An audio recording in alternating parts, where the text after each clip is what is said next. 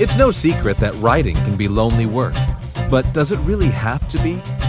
Whether you're full-time, part-time, or just starting out, you'll get insights into the tricks, tips, and production habits of writers from every level of the biz.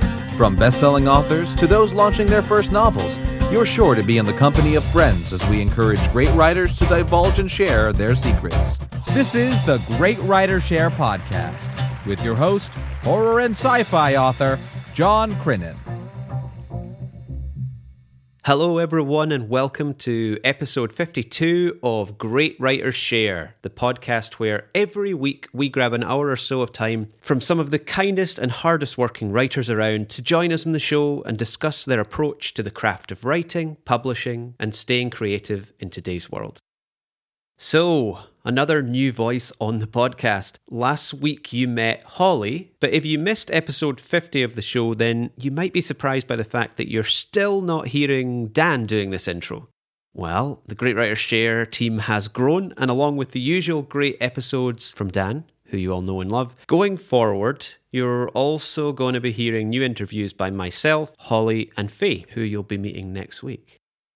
It is the 6th of September as I record this, so let's dive into my personal update. And I guess I should probably start with a little about me. My name is John Crinan, and I am a sci-fi and horror author and podcaster. I live in London, but this is a Scottish accent, and I very much consider myself at the beginning of my author journey. I've had a number of short stories published. I co-wrote a book with Dan and a few other authors for Halloween last year called The Nest. And I've got some fun new writing projects in the pipeline which I'll share more about in future updates.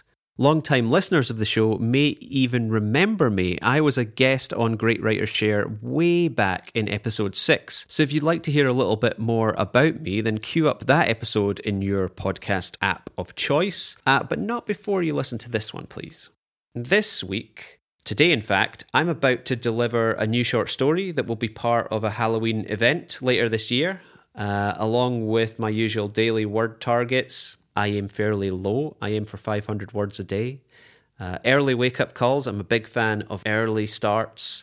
I often have my alarm clock set for 5 a.m. And new podcast recordings, aha! Speaking of which, a big thank you to everyone who answered the question of the week as posted on our Patreon and Facebook. The question we asked was, how do you give back to the author community?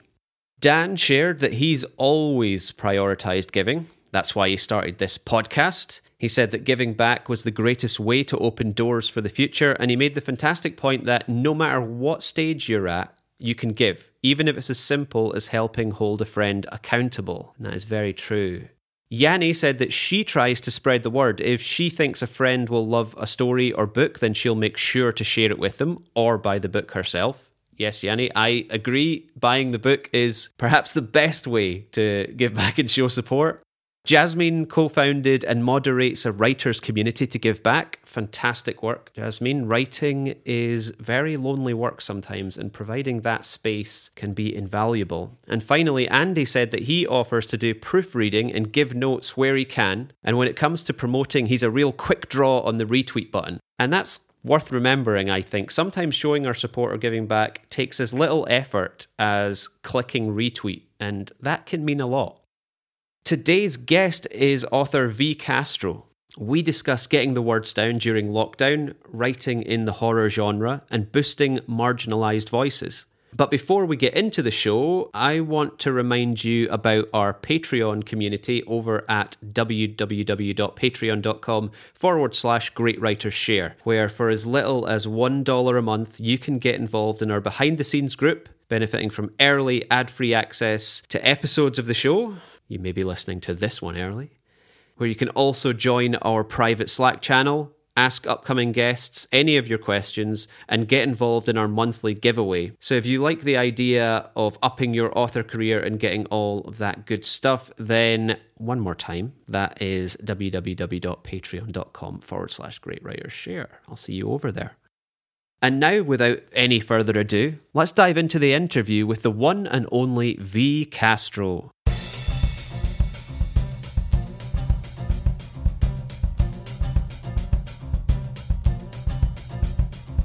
V. Castro is a Mexican-American writer originally from Texas who now resides in the UK. She is the author of horror, erotica, and sci-fi books, and her titles include Maria the Wanted, Hairspray and Switchblades, along with the future releases Goddess of Filth, coming from Creature Publishing, and Queen of the Cicadas and Mestiza Blood, both from Flame Tree Press, which are due to be published in 2021 and beyond.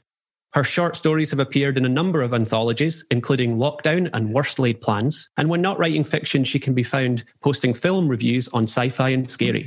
Most recently, V, or Violet, has co-founded Fright Girl Summer, an online book festival to promote women in horror with an emphasis on women from marginalised community. Violet, welcome to the show. Hi, thank you for having me. Oh, you're most welcome. So I like to start with firsts. And I do want to talk a little about your first book, but there's kind of an elephant in the room right now with the world as it is. And I just wanted to know, with COVID-19 and lockdown, how has that affected your writing right now? How are you holding up? We've had a few months now. We're like 4 months into it. So we've had some time to adjust. But if you're anything like me, I don't feel like I've really adjusted. I just wondered, how are you getting on with it? I've had some really, really, really bad days. And I've had some good days where, it's probably been one of the most difficult times in my life ever. But at the same time, I've never been, I guess, more inspired. And because I'm at home and I'm not distracted, who I am by my family, but I haven't written more either. So I've just kind of thrown myself into the writing and all the ideas that come to me. In the beginning, I was having really vivid dreams and I couldn't sleep, and I had some inspiration, and then, things calmed down. But yes, sometimes it's really still very difficult for me to sleep, just for various reasons. And if I get an idea, and then I'll write it as much as I can. But so I haven't written more than I have now, or had more acceptances. So I guess in some ways that's really good. But at the same time, it's a lot of it, I think, comes from just turmoil, which is like, okay, great. But yeah, I think a lot of things in my life have been stripped back. I think for everyone, we've just been stripped right back and confined. And all you have is your imagination, your mind. And so, yeah, that's kind of what's happened for me. Yeah, I guess that's a really good thing to have, to be writing more now than you ever were, because a lot of people have had a completely different reaction. And I guess that's reflected. My intro, although it mentioned a lot of titles and a lot of things you have going on right now, it's really just the highlight reel. You have more that I didn't mention. Yeah, a lot more, which I'm so blessed. I feel, like I said, it's in some ways been the worst of times and the best of times. It's really impressive. And it's even more impressive when you realize that your first book, Maria the Wanted, it only came out a few years ago. It was 2018, I believe. Yeah, November 2018. So we might jump around a little bit, but I thought just now, if we could jump back to Maria and the writing of that, because so much has happened since. We'll catch up to current. But could you just talk a little bit about writing of Maria, when you decided to write it, where you were at, and a little background on that book? Yeah. So, I've always had an interest in horror, always loved horror. But I was at a point in my life where I felt something was really missing. And again, back to, a difficult time emotionally and mentally. And I needed something.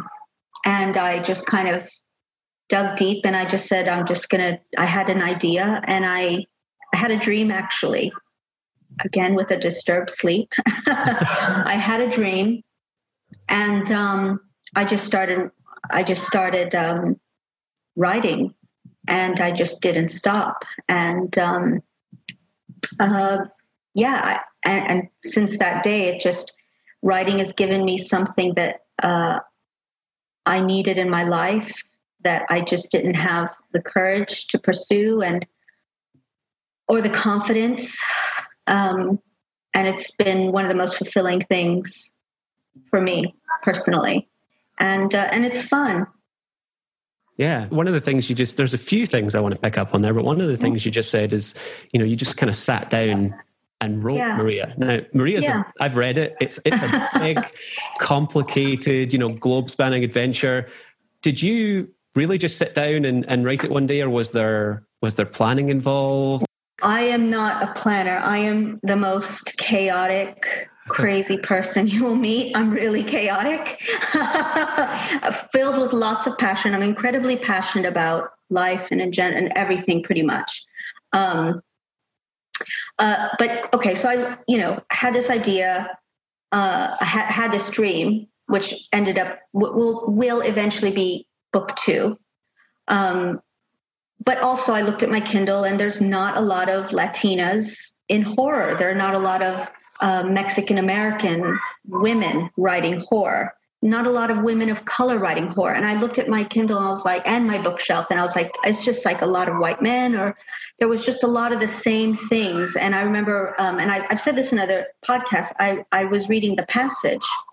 I enjoyed the first book, and then I got to the third book, and it was just like, there were parts of it I thought were just, I'm like, do I really need to, sorry, no offense, but I mean, I've read about white man pain enough. Absolutely none taken.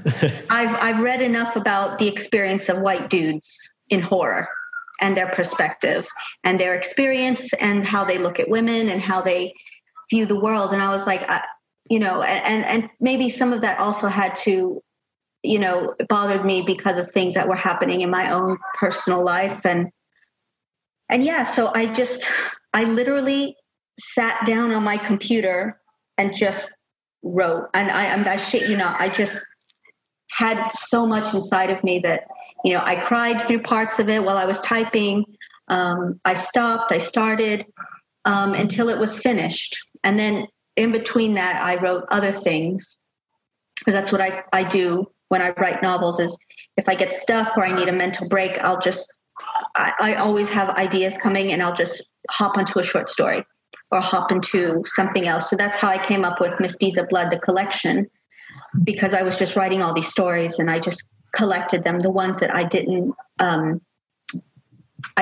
submit, or the ones I didn't want to submit, or the ones that were rejected. But, I just held on to them and kept polishing them. And so that's what I do is, again, I'm chaos. I am organized, passionate chaos when it comes to my writing. And I'll just hop here and there and then just work on it and go for it and work on it and work on it. But there's no rhyme or reason. It's just like what's in my mind, what's inside of me. And I just have to get it out.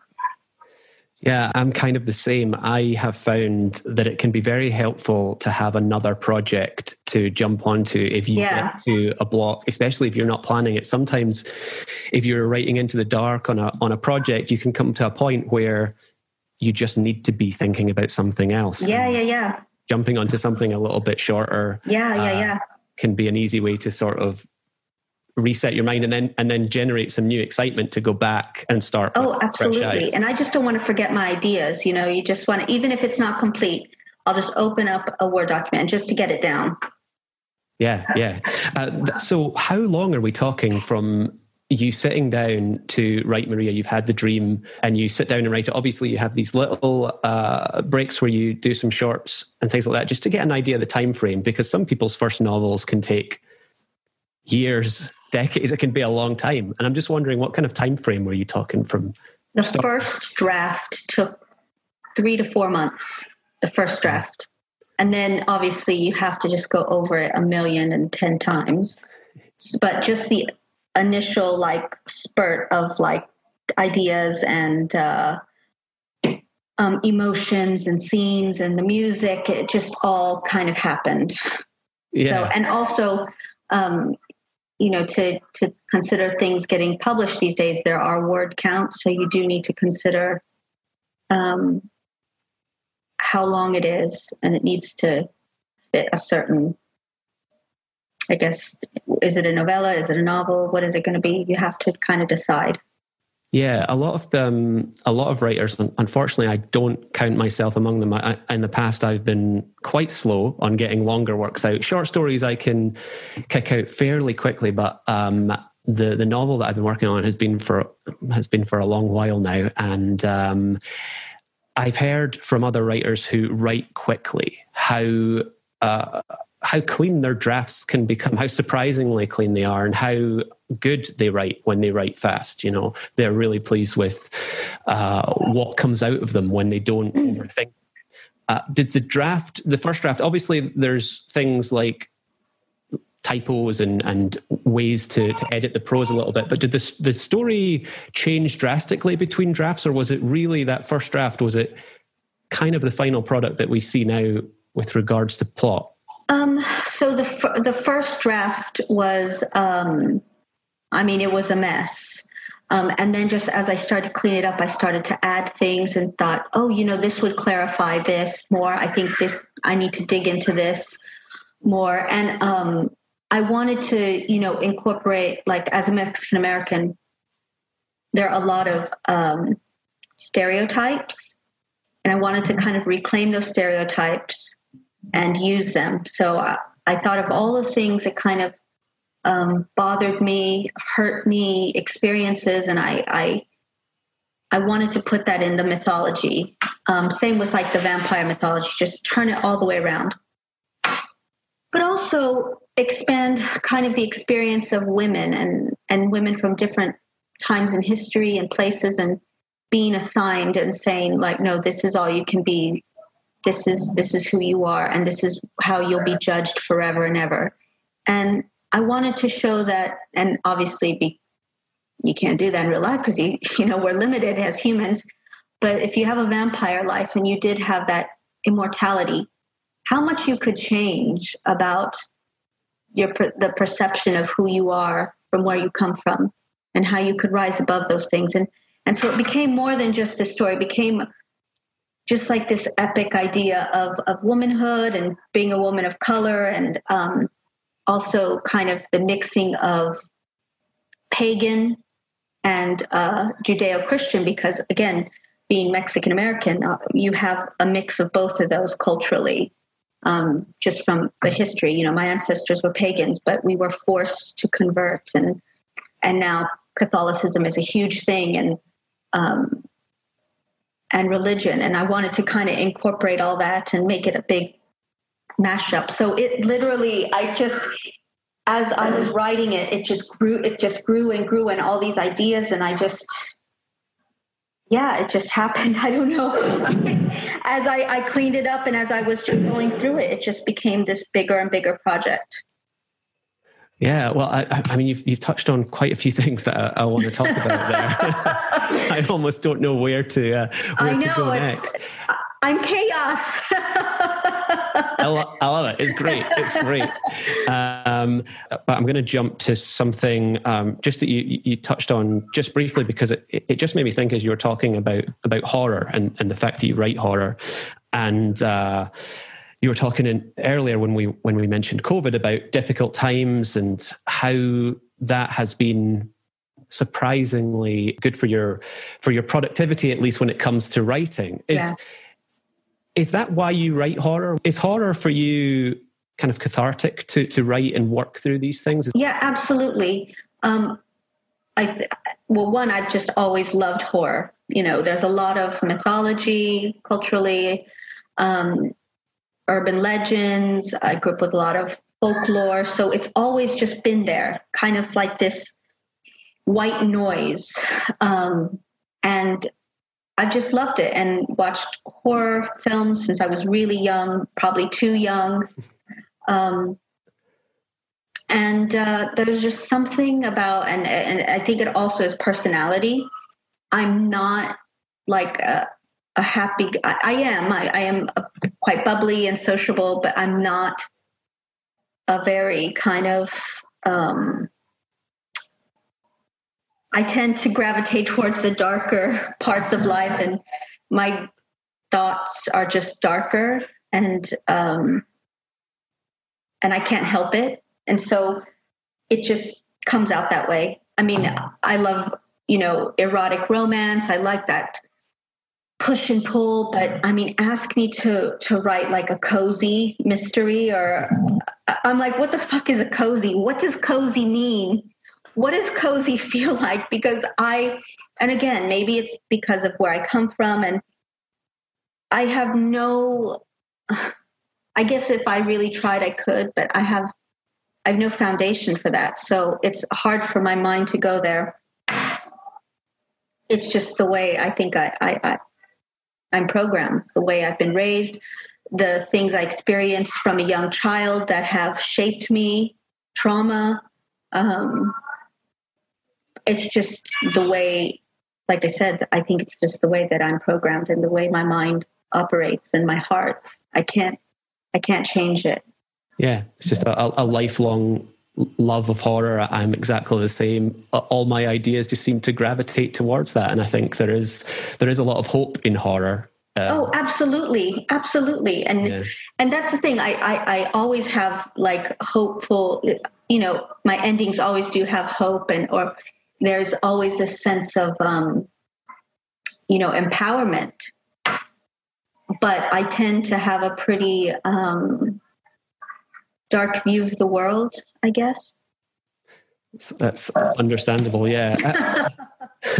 Unfortunately. One of the things you mentioned there as well, which just brings us back to around the time of Maria and just goes back a little bit, because I kind of want to work through up to where you are currently, is that you also wrote an erotica novel. Was that around the same time of Maria? Yeah. What was the title of that novel again? Sorry. The Erotic Modern Life of Malinali the Vampire. Okay. And then there's Sed de Sangre, which is 3 short stories. Yeah, and that came out a lot more recently. And one of the things I wanted to ask you about, because you obviously have Maria around the same time you wrote the erotica novel, and I've heard you mention that the erotica novel is much more kind of a straight erotica. You tend to... It's more erotic romance. Yeah. And I was just wondering, because with Sed de Sangre, you're kind of merging erotica and horror.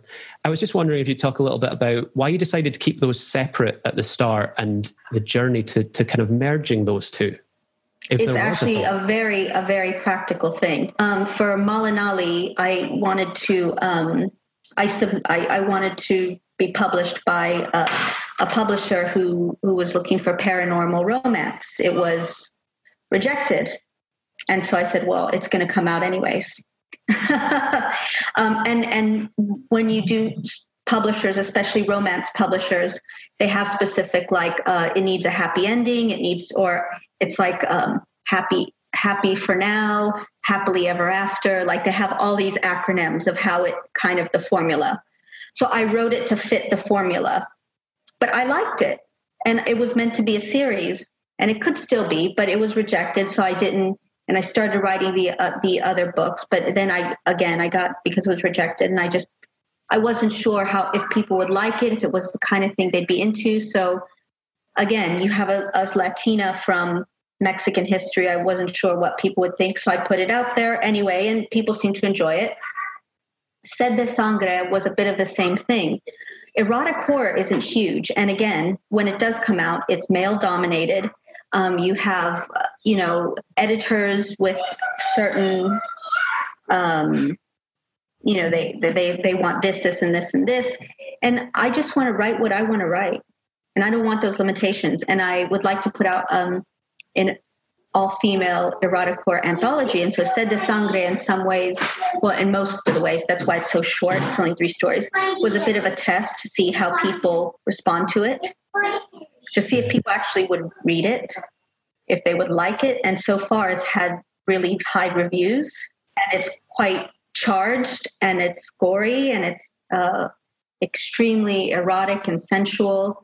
But it was just to see how far I can go, how far I can push those limitations. And people have liked it so far. Yeah. Did that rejection, because obviously you were talking about how, Maria, you sat down and it kind of flowed out of you, and you were describing yourself as kind of chaotic writing.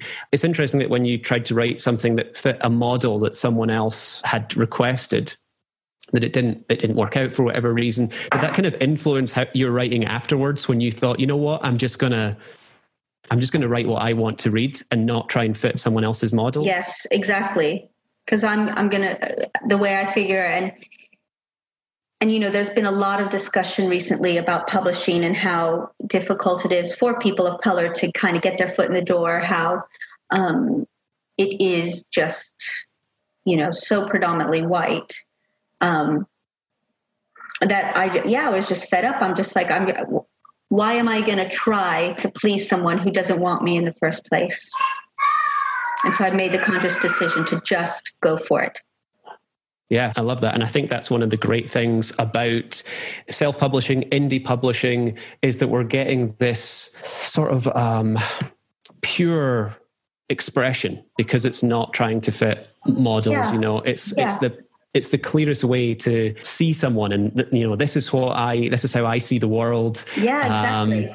And that's absolutely what I love about it. And I guess that kind of takes us along nicely to boosting marginalized voices. And obviously something you feel very strongly about. I think it's a great thing. Yeah. I realized very kind of depressingly recently how my bookshelves were basically just a lot of white dudes. I'm sorry to say. No, it's true. I mean, when people really look, you don't think about it. But once again, it goes back to the problem of publishing. It's not always necessarily the readers for the long time. It's been the publishers just had their gatekeepers. They were closing those doors.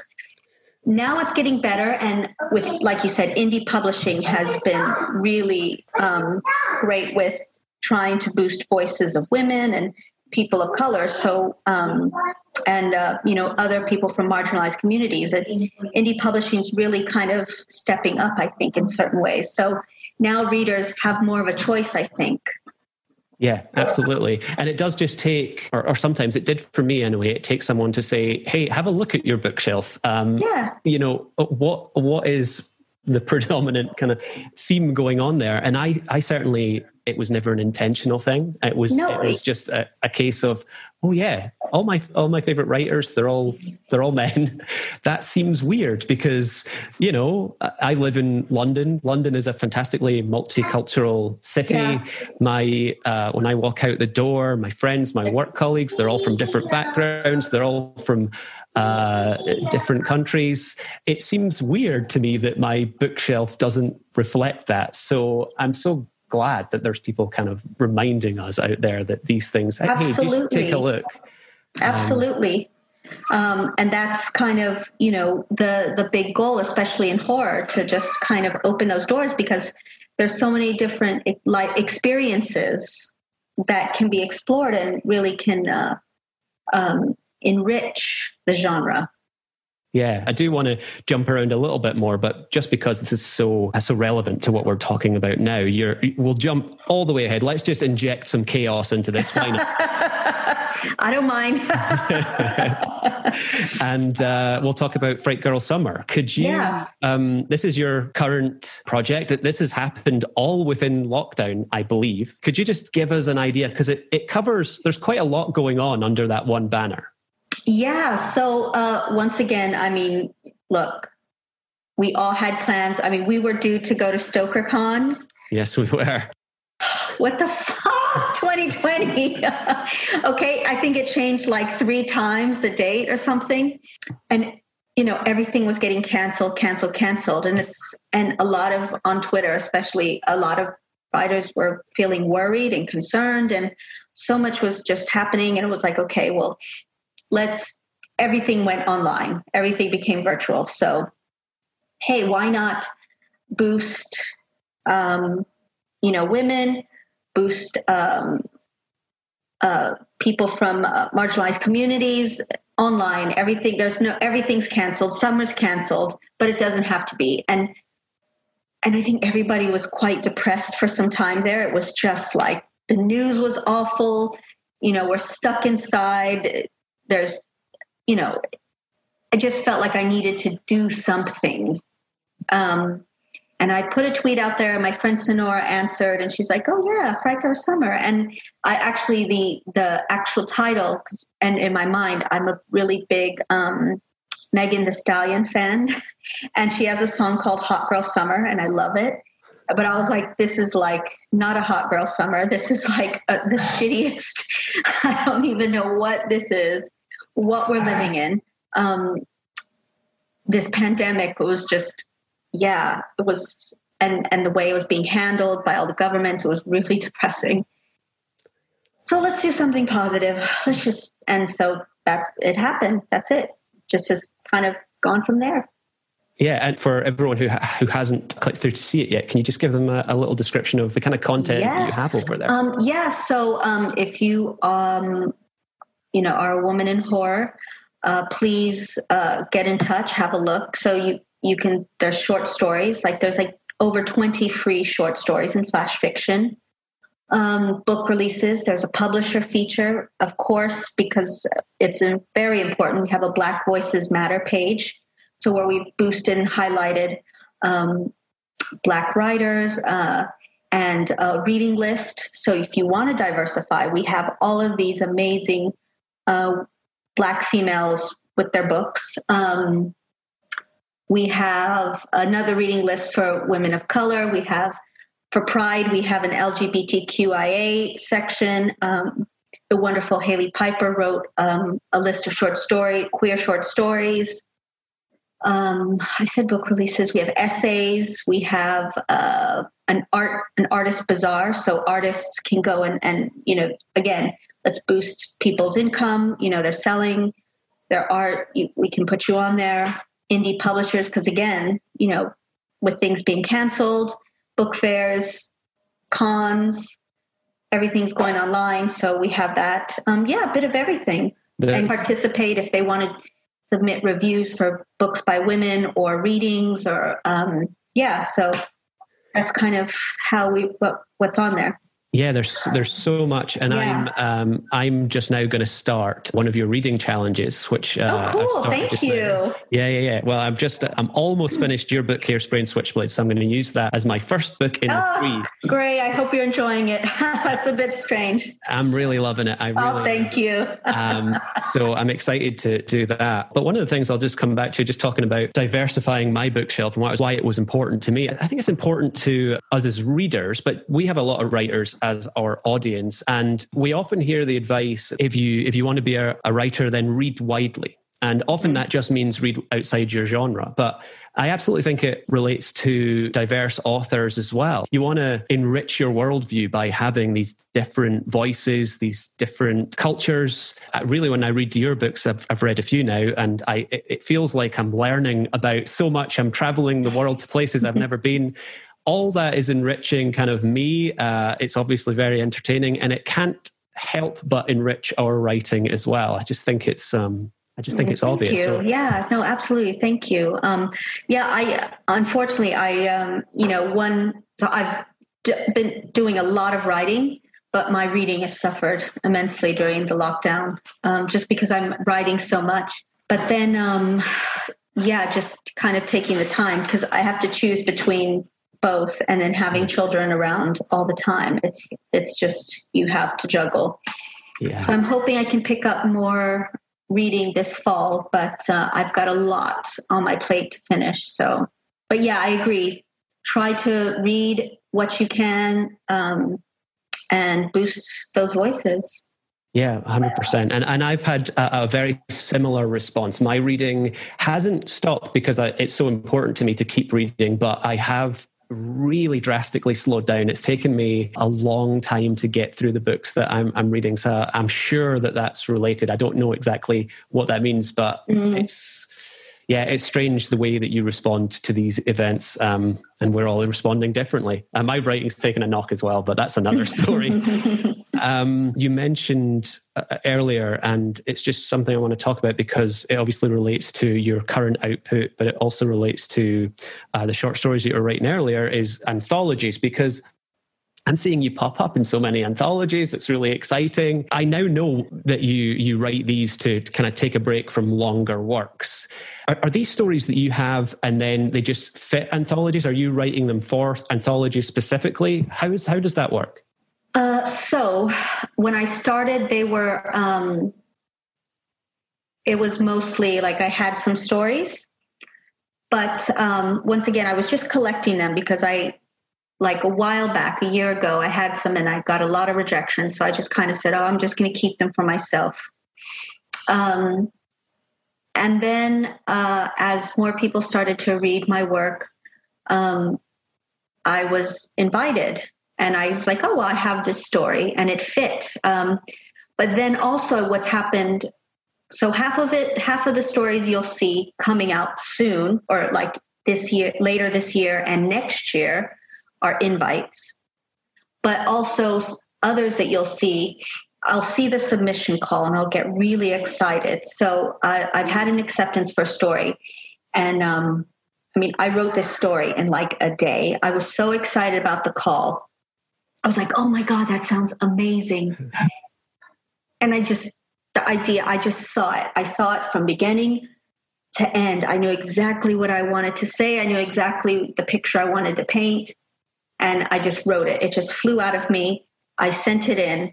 And by the grace of Jesus, it was accepted.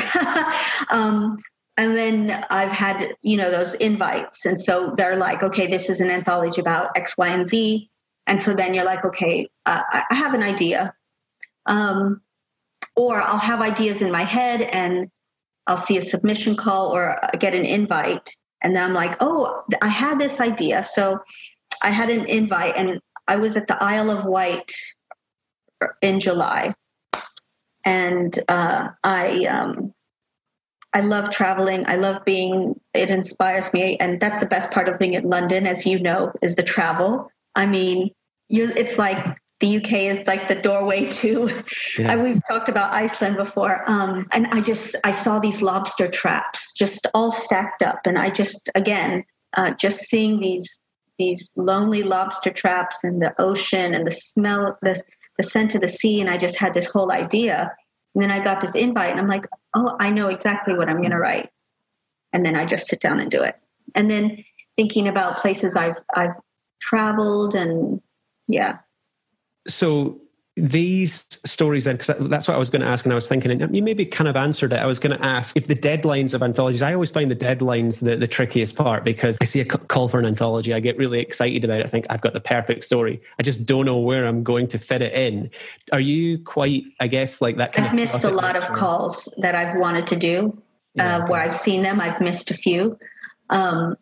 So yeah, it doesn't always work out, but sometimes it does. So I saw one like 2 days ago and I have the idea. I've started writing it. But let's see if I can finish it. That's a thing. So it's trickier. If it's like up to 3,000 words, it's a bit easier than we need something 3 to 6 or 7. Then it's a bit like, can I do that? It just depends. Honestly, it's one of those things, the stars have to kind of align. But is it easy for you to compartmentalize your current story idea? Let's say you're working on a novel or a novella, something a bit longer, and this comes along. I guess it comes back to this chaotic nature that you were talking about. Yeah, absolutely. It's easy for you just to stop. So for example, I will often hop between projects. So I'm currently working on a science fiction novel. I want to get it to the word count so I can start subbing it to agents. So I'm like just focusing on that. But then I saw this call. So I've put my idea down and I was thinking about it all last night. And so I've started it. But then I'll hop back onto the science fiction. I just go back and forth. Well, just speaking as a reader of your work, I'm very excited to see what you can do with the science fiction novel. Let's see. I'm excited. That kind of makes me think, actually, because it's one of the things, and you did mention it just briefly earlier, but it's something I wrote down that I wanted to talk about because it seems to me that you like to play with genre tropes a little bit, the kind of things that we would recognize. You've got Maria the Wanted, which is a vampire novel, but in your book, the typical got to stay out of sunlight thing, Maria can walk around in sunlight, and Hairspray and Switchblades, which I'm reading just now. It's a shapeshifter novel. We'd normally be more familiar with werewolves, but in yours it's a jaguar. And I was wondering if it was something that you kind of take pleasure in, and do you set yourself that challenge? Like, I want to do something different. I don't want to do the same as before. Absolutely. I am like, challenge accepted. Absolutely. So, but also they're culturally significant. So, for example, my ancestors worshiped the sun. The sun was vital. The sun was everything. So I wanted that to be important. And then for the Hairspray and Switchblades, jaguars are revered. Jaguars are very important culturally, and they're everywhere. They're just they're very significant. They signify power and bravery, and the Aztecs would paint their armor to look like jaguars. So jaguars are very, very important. And then in Sed de Sangre, I don't know if you read Snake Hips. I have the jaguar. Okay, the jaguars appear in there. Jaguars appear, I think, in the Cucuy of Cancun. I have all those things that are culturally significant in my stories, because, again, I don't want to just write, there was a ghost in a house. I mean, if it's going to be a ghost, it's going to be like, the ghost of like a high priestess. And so it's going to be different. It's going to be me. It's going to be culturally relevant. It's going to have something to do with, for example, Goddess of Filth. It's an exorcism story, but not in the way you would think. Okay, I'm excited. Yeah, I love the antagonist in Hairspray and Switchblades. The Weaver is a very, very interesting antagonist. I don't want to talk too much about it because let people discover it themselves. But yeah, that's and that really is culturally significant as well. The Weaver. We may be straying into spoiler territory, so at some point we'll have to talk about that. Maybe over a glass of wine. Yes, exactly. ChillerCon. Yeah, exactly. Yes. Yeah, no, that was so disappointing when StokerCon got moved, not once, but twice. But hopefully in January we'll be able to. Honestly, I'm like, please. We'll see what happens. Yeah. So I've been writing down, you keep on inspiring ideas for questions, and I've been writing them down, but we are running short on time. So I'm probably going to jump around a little bit here. That's okay. Go for it. But one of the things that you also said, which I liked and I definitely picked up on when I was reading your stuff, is music, and it plays such a huge part in I think all the stories of yours that I've read. And you're obviously talking about how Fright Girl Summer, even the name of that, was inspired by a song. What's the relationship between music and your writing? Are you listening to these songs as you're writing? Yeah, I'm obsessed with music. I love music. I love concerts. And all genres. And so I listen to a lot of music when I write, but I also feel like, for me, music can just take you back to an exact minute and second of your life. I mean, there are songs that I hear and they're just vivid memories that I attach to that'll make me really happy or really fucking sad, or, or angry. It'll just take, and I think also music is a good way to describe people and their loves and their outlook on life. The music we listen to and gravitate towards, and so for me, and it just sets the mood. It sets the tone. I think it just helps create a more complete picture. And for me, when I listen to a song, I listen to music, it just kind of takes me there. I'm there in the moment, in the scene. I can see it, I can feel it, I can smell it, I can talk to these characters, and it just really inspires me. Yeah, it's clear from reading it that you're obviously a fan of so many different types of music. Yeah. And you use it. And it's interesting to learn that that's a huge influence, and that your dreams are an influence as well, which I never picked up on until you mentioned it earlier. Are you a very kind of vivid dreamer? Do you always remember your dreams? Sometimes I just will wake up with like an emotion or a feeling. Like when the pandemic first hit, I had very vivid dreams, but apparently a lot of people were. It was kind of like this weird phenomena, but I will have very, very crazy, vivid dreams. Sometimes I remember them, sometimes I don't. Do you? Sorry. That's okay. It just depends on what it is. If it inspires me, if I want to write about it, or if I just can't sleep, then I'll just like lay there in bed and think about a story I'm working on or an idea, and I'll just kind of play it out in my head until I fall back asleep or I have to get up. Yeah. That's what I was going to ask next. Are you the kind of writer that sleeps with a notepad on their bedside table? Like, do you write it down? No, I'm too lazy for that. I don't know. I'm too lazy. I'll think about it and I'll get up and I'll, so typically in the morning, I try to have enough time where I come down, I have a coffee and I listen to music before I start my day. And I finish a cup of coffee with music to just center myself and get me there. And then I'll start writing and I'll think about whatever I'm thinking about. I have notepads strategically placed everywhere because as soon as I come up with an idea, I know that if I don't get it down, it's going. I did say this was going to be a bit chaotic, so now I'm just going to jump straight back to anthologies again, because we spoke about you contributing to anthologies, but you are now, this was very recently announced, that you are now co-editing an anthology called Latinx Screams. Is that's right? Yes. I just wanted to know if you could quickly, because I know that we're gonna. Yeah, no. That's fine. No, take your time. It's basically a horror anthology. It's a horror anthology. Sorry about that. No, I like it. It's chaos. It's good. It's very on brand. It is so on brand.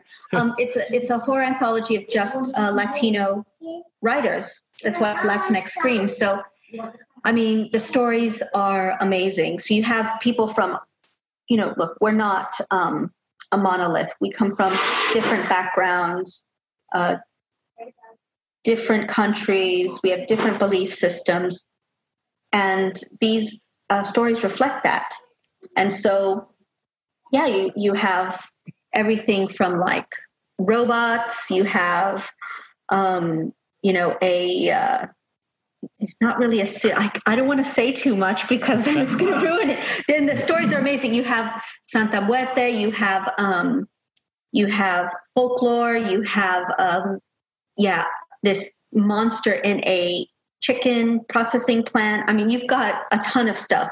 And, we have, again, the backgrounds are wonderful. Mexican Americans, we have an Afro-Latina, we have Puerto Rican writers. We have, it's just so diverse. And that's the thing. Like people are like, oh, you're a Latinx anthology. But the diversity within the Latinx community is very rich. And I sound like a broken record, but it's beautiful, these stories and beliefs. And it's wonderful. And I wanted to bring that. And it hasn't really been done in horror. How does it feel going from contributor to being the one calling the shots? Yeah, it's great. And I actually might put a story in there. But it was one I was working on, but I might, because it's a Christmas release, so it might be a Christmas story. Yeah, it's great because it's nice to boost other writers. It's nice to, I like giving back. I like seeing others shine and succeed. And again, going back to publishing, you just never know if an editor is going to be like, what is this? I don't get it. But if you have someone, you have two Latinas editing this anthology full of Latinx writers, we get it. We want to hear that. We appreciate it. And some editors will be open-minded and some aren't. So you just never know. And that's why I'm glad we can do this and to really shine a light on Latinx horror. Yeah, I mentioned that you like to give back, and you absolutely do that. And it's a perfect segue into one of the last little topics that I'd kind of written down was social media. We would not be talking now if it weren't for social media. That's how we met. The horror community on Twitter is very vibrant. You are a very important and a supportive voice in that community. And I was just wondering, I think you succeed. Oh, thank you. Is social media something, because it's something I struggle with, I tend to find that it's not an automatic response for me to go on and share. I love going on and reading and seeing what everyone's doing and keeping up to date with things, but I'm not good at sharing myself. I was wondering, when you started, did you kind of have a strategy? Strategy is a horrible word, and it's not what I mean. Oh, I know what you mean. No, I know. Actually, I was feeling very lonely. I felt really alone on this journey, especially being a woman of color, feeling really rejected, trying to,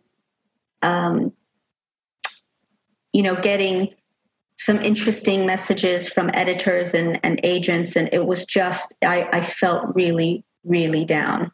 And I just needed to talk to people. I just needed people who'd been there, who've gone through it, and advice, and just to kind of have a shoulder to cry on, and to know that I wasn't alone in struggling in publishing, and just people that were like-minded. And also then it came to sharing my own struggles, like, hey, it's not easy. And then I've met some amazing friends. Like I wish we could just hang out all the time. But yeah, it was because I felt really alone on this journey. It was a genuine, heartfelt thing. Now, saying that, social media can, it does have like an ugly face, and it can be really damaging to mental health. Like and I've had to take social media breaks when it's just become too negative, or when I find myself comparing myself to other people's journeys, and you feel like I'm never going to achieve what I want to achieve. It makes you feel like, what am I doing wrong? Why am I not here? I should be here. I should be there. I should be doing this. And you can put yourself in that kind of like spin cycle, and it's just really toxic. So I always tell people, yes, you're going to meet amazing people. You feel less alone, especially if you're trying to start out and you're struggling. It's good to know you're not alone, but at the same time, sometimes you do need to take a break. Don't compare yourself. Do what you need to do to stay healthy and happy. And if that means take a break from social media, then do it. And for me, like, Twitter is about boosting and about connecting. And I try to stay positive. Sometimes I will get a bit like, oh, hell no, because I just can't help myself.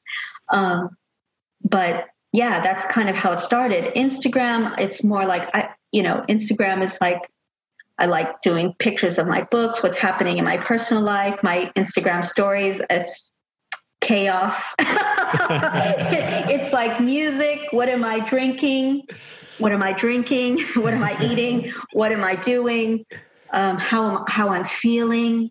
What am I writing? It's more personal. It's kind of like I'm kind of letting people in a bit. Yeah, it's just kind of, and that's, again, with the pandemic and lockdown, social media in some ways was important, because that loneliness and that feeling that claustrophobia, but at the same time, the news on Twitter, you're just like, it was just getting worse and worse and worse. And sometimes you're like, I can't read anymore.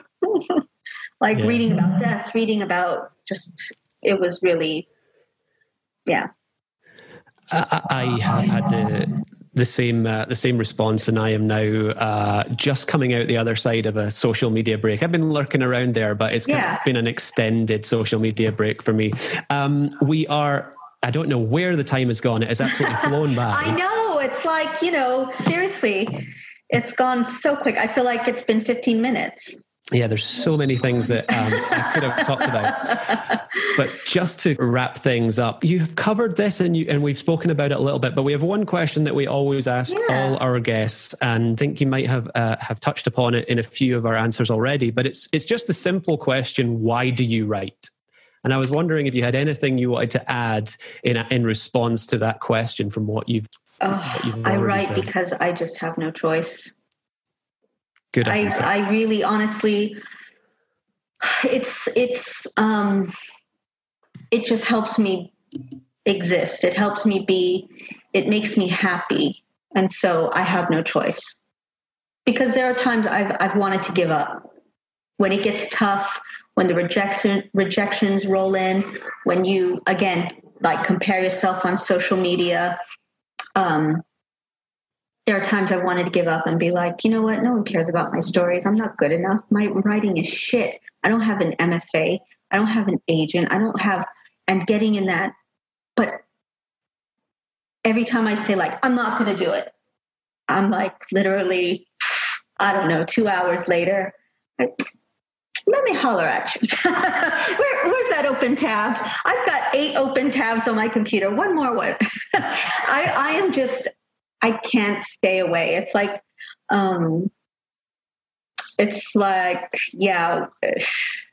like one of my relationships when I was like in college, you can't help it. That's a good way of looking at it. Yeah, no, I'm very glad that you have returned each time that you've had these thoughts. All right. Thank you. Like I said, there's so many things I could have done. I think what we do with all our guests, as well as asking them, why do you write, is we like to close up with a quick fire round. Yeah, absolutely. Go for it. This is just some very silly, very fast questions. You can pass if you want. So let's just jump into the quick fire round. I'm ready. Okay. Question 1, what's your favorite movie monster? Ooh, well, definitely Bram Stoker's Dracula, Gary Oldman. Oh, specific. I like it. Question 2, someone hands... Hot and scary. What a combination. I know. Question 2, someone hands you the controls to Spotify at a house party. What track are you putting on to get everyone up dancing? Back That Ass Up by Juvenile. Question 3, red or white wine? Oh, Jesus. Both. One in each hand. Question 4, first country you're going to visit post-lockdown? The US. Question 5, novellas or novels? Ooh, honey, the story dictates. Or the publisher. Question 6, what are you reading at the moment? I am unfortunately not reading anything right now. Oh, yes, I feel guilty. Question 7, what's the design, if there is one, on your face mask or face covering that you wear to the shops? It's a plain blue surgical mask. Question 8, British or American chocolate? Actually, Belgian chocolate. I like it. Question 9, who's your favourite character in all of fiction? Big one. Maria from Maria the Wanted. I love it. Cheeky bitch. Question 10, the last TV box set that you binge watched? Peaky Blinders. Nice. And finally, a little bonus one, question 11, where can our listeners find out more about you and all that you're working on?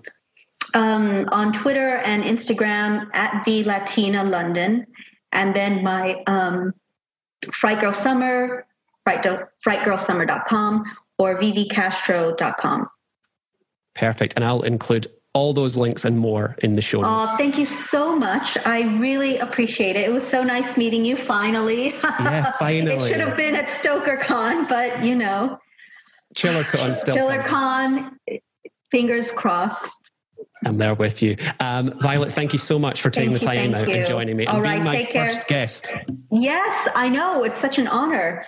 Very, very much an honor. So stay safe and take care. You too.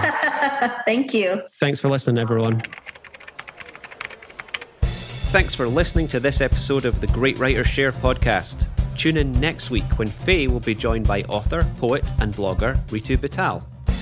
Don't forget that you can catch up on the entire backlist of Great Writers Share episodes, plus a ton of behind-the-scenes content, early access to episodes, our Slack group, monthly Q&As with me and the other hosts, and even one-to-one coaching from Dan by joining our Patreon from as little as $1 per month. Head on over to patreon.com/Great Writers Share for all the details. Until next time.